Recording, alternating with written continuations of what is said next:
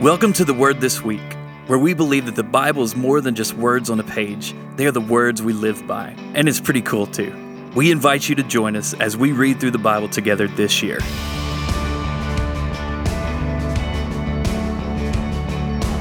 Welcome back to The Word This Week. I'm your host, Bryan Vaughn, and this is episode 35. Mm-hmm.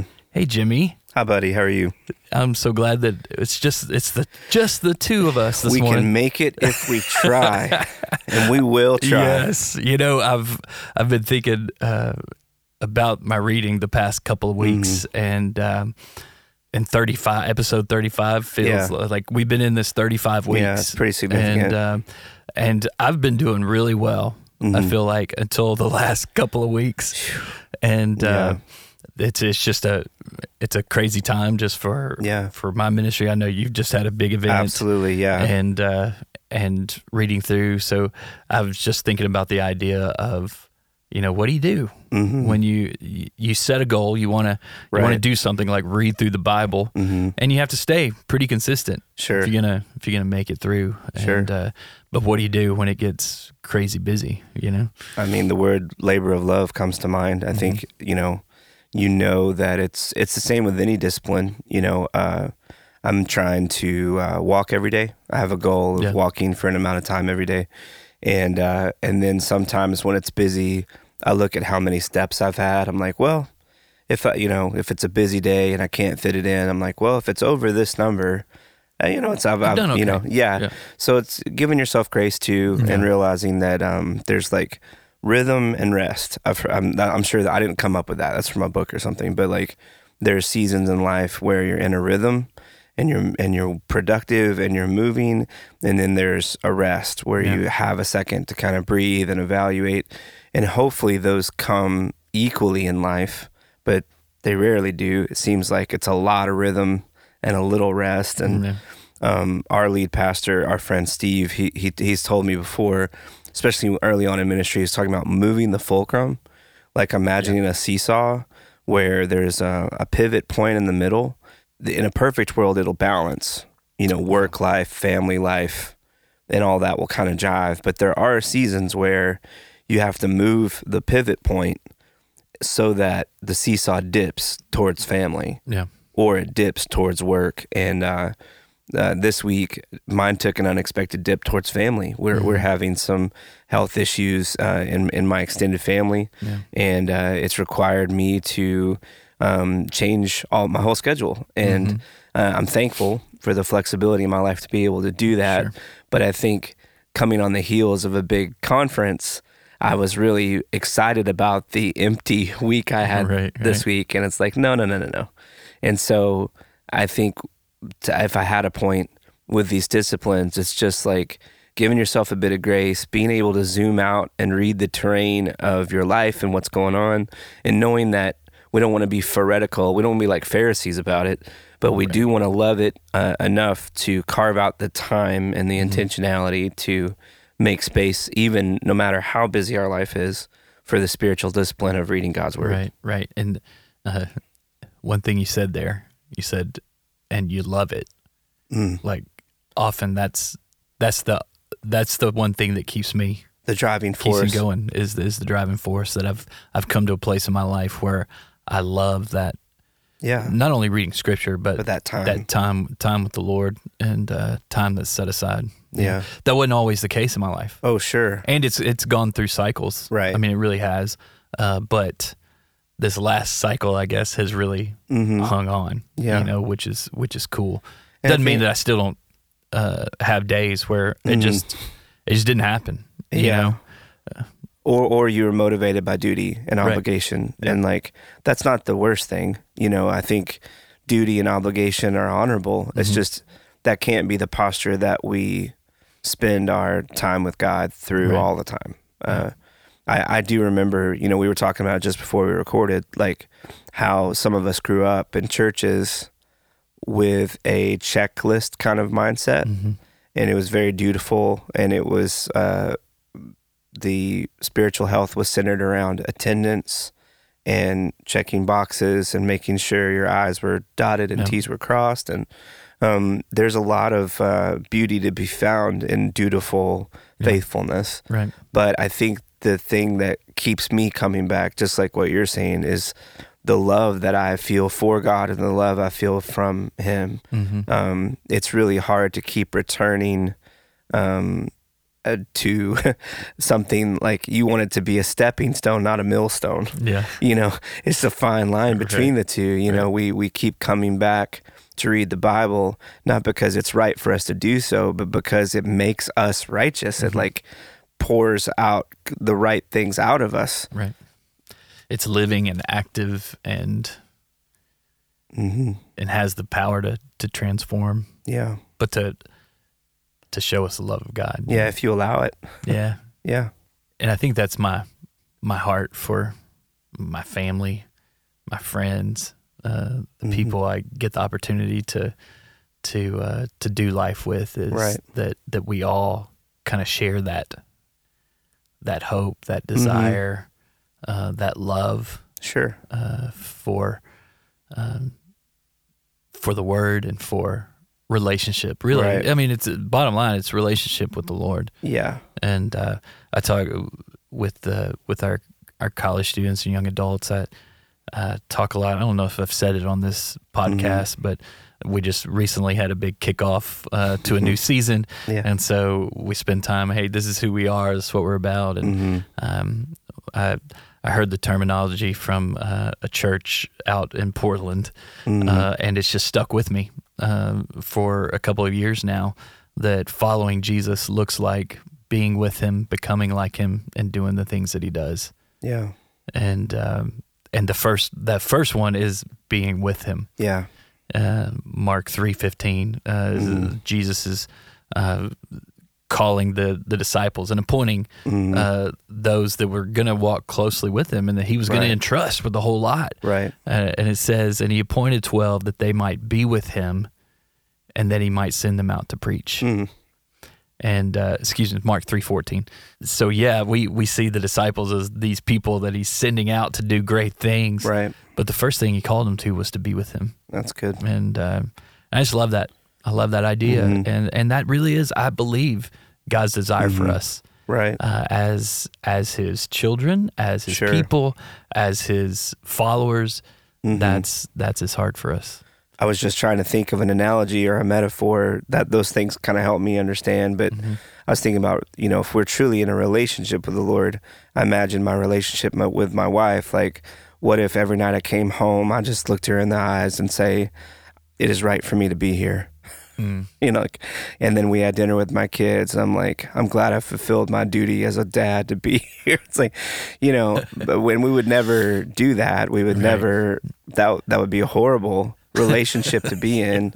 But I think we do that with the Lord. And I'll just speak up. I feel like there are seasons of my life where I've just been showing up and been consistent because it's the right thing to do, not because it was the thing that gives me life and pours into me. Yeah, and I think I've been challenged the last couple of weeks.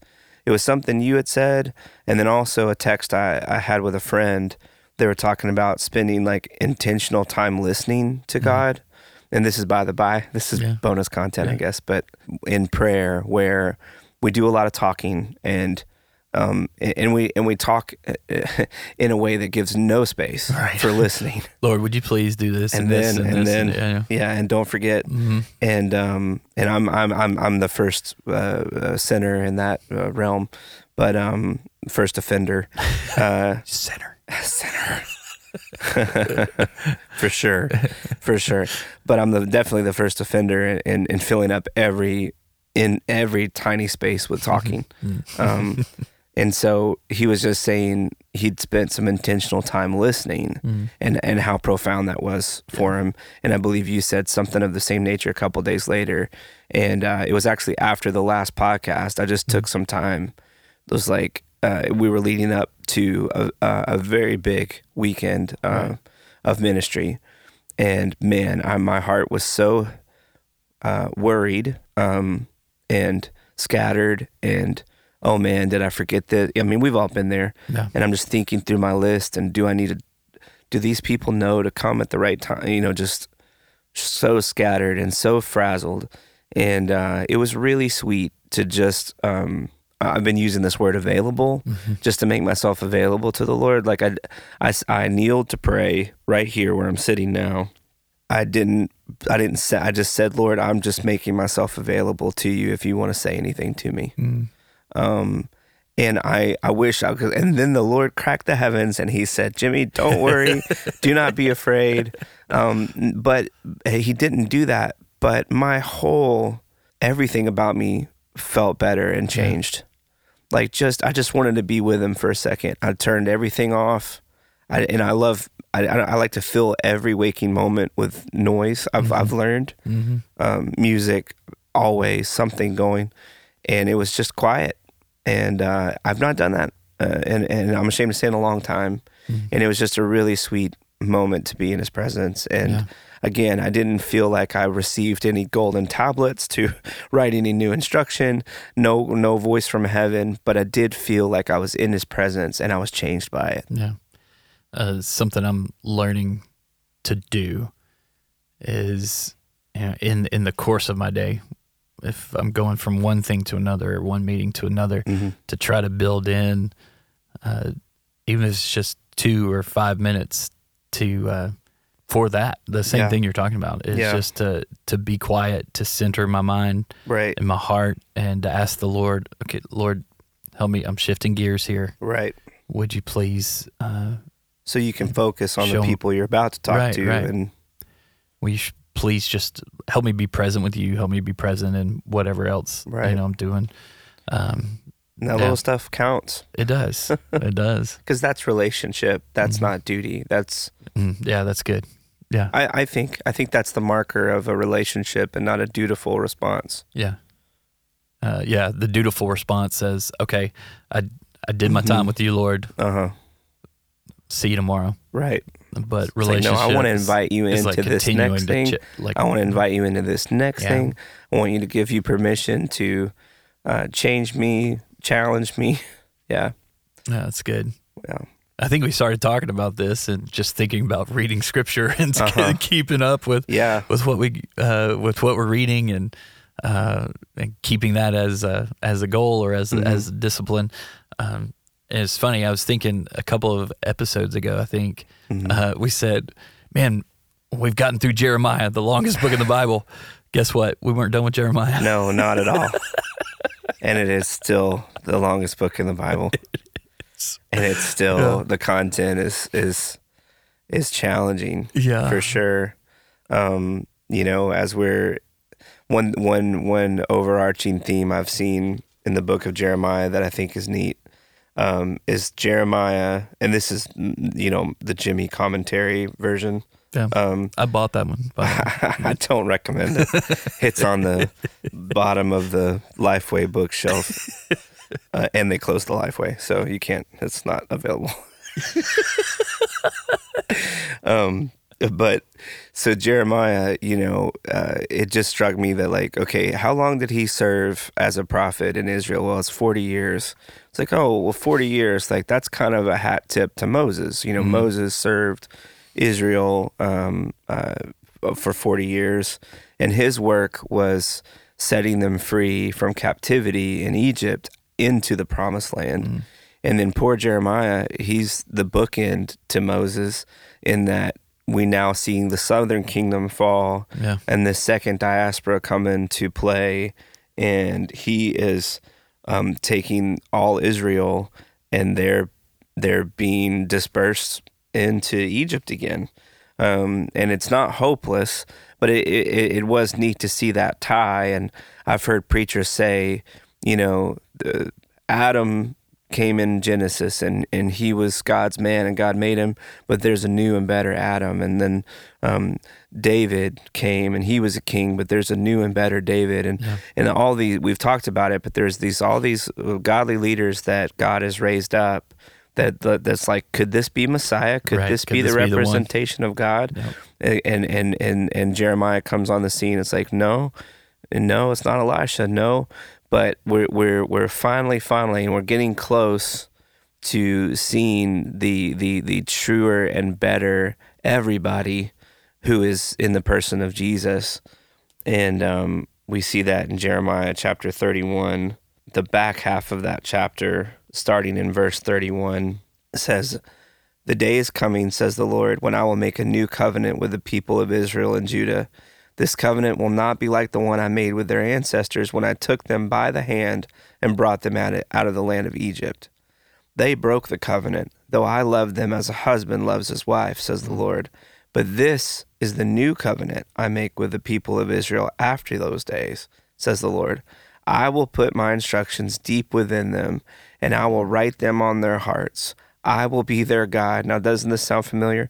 I will be their God, and they will be my people. This is, what he intended when we were reading back in Genesis, and they will not need to teach their neighbors, nor will they need to teach their relatives, saying, "You should know the Lord. For everyone from the least to the greatest will know me already," says the Lord, "and I will forgive their wickedness, and I will never remember their sins." I just think that's a beautiful picture of this new covenant that Jesus will be able to fulfill. Yeah, yeah. I will put my instruction deep within them. I will write them on their hearts. Yeah. And I think that even applies to what we were talking about, that heart's desire to walk with the Lord, and he writes his word on our hearts. Right. And didn't he say, they broke the covenant, though I loved them as a husband loves his wife? Mm-hmm. Like, he's indicating the intimacy of relationship. Yeah. Because there ought not be a more intimate relationship of knowing and understanding than a husband and a wife. And then in the Pauline letter, I mean, that language is continued. Yeah. This idea of this marriage covenant, right? Even all the way to Ephesians, it's talking about husbands, love your wives as Christ has loved the church and loved it so much that he gave his life up for it. So it's not a dutiful relationship that the Lord is trying to have. It's an intimate relationship. Yeah, and I mean, we've seen that through this whole storyline of Israel's history. Like, that was God's desire, was to walk with him, to walk with them, and that they would walk with him. I'll be their king. I'll be their God. I mean, you can't get away from relationship, which I find interesting because, as you mentioned, some growing up in with different views of God than that. Right. God as a tyrant or someone, a rule keeper maybe that's just waiting for us to mess it up. Our friend Patrick was saying that he felt like God was a banker, like a high executive banker that you knock on the big wooden door and open, and he sits behind a mahogany desk and is wearing the finest clothes, and you, this peasant, is asking for just a little bit to, support your family. And that these were kind of his story and not mine, but I think I could relate to that. I mean, when you have a thus and so kind of understanding of God, a dot and tittle understanding, a checkbox understanding of God, it's hard to not feel like you are insignificant. He is of the most significance. This is by the by, but when Lazarus, the gospel story of the rich man and Lazarus, where the rich man is just asking for a drop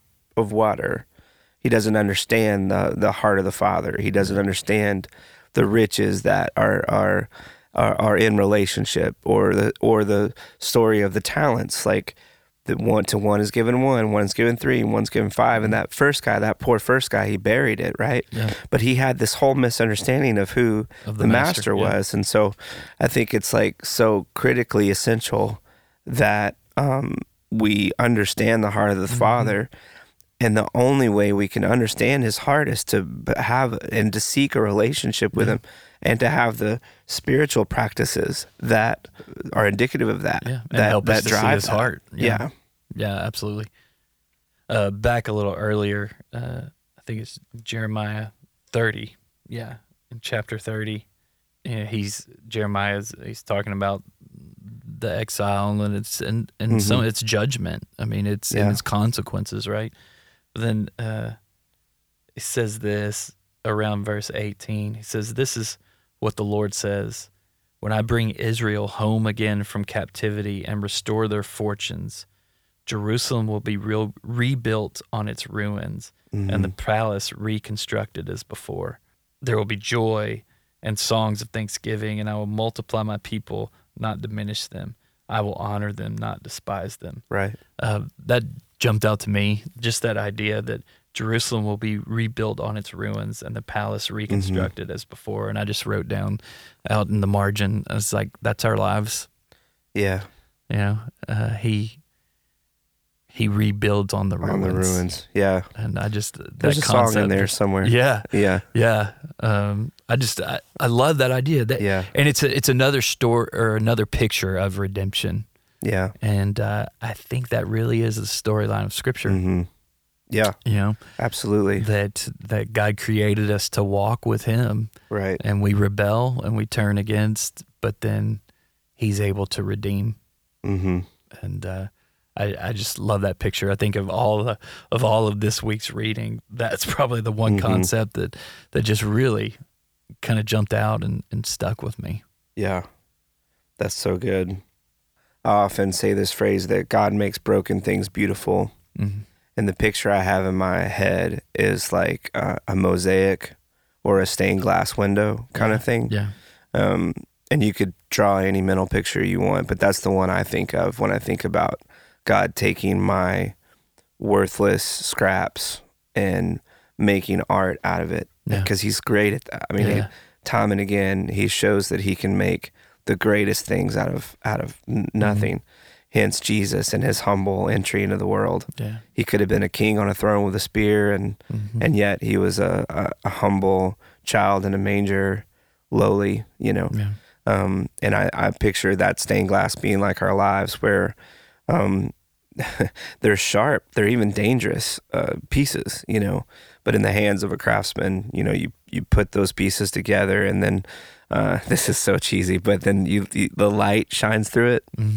Because even if you were to look at it in the dark, if you were to look at stained glass in a kind of a dim room, it's really not going to do much for you. Yeah, sure. But you push a little sunlight through that puppy, and it's like the most beautiful thing you've ever seen. And I think that's the truth, is like, not only do we have to let the Lord take our disparate and broken pieces and assemble something meaningful out of it, but then we have to let the light of Christ shine so richly through us that we're able to cast that glory back into the world. And when they look at us, they won't see this perfect thing. They'll see that it took a master artist to take broken and separate pieces and make something beautiful out of it. And it'll be far even more beautiful than if it was one piece in the first place, you know? Yeah. And I love that thought. And I think that's a good place to leave. Sure. Leave off. And if you're listening with this, I just kind of want to speak that blessing. And may you get to see how the light shines through your broken pieces to make something beautiful. Amen. Thanks, Jimmy. You got it. Thanks, Bryan. Thank you so much for listening. And as always, we want to thank the River Community Church for sponsoring this podcast. And if you're in Cookeville and looking for a church home, we'd love to invite you to come out, and you can check out more about us at therivercc.com. Thanks, and join us next time on The Word This Week.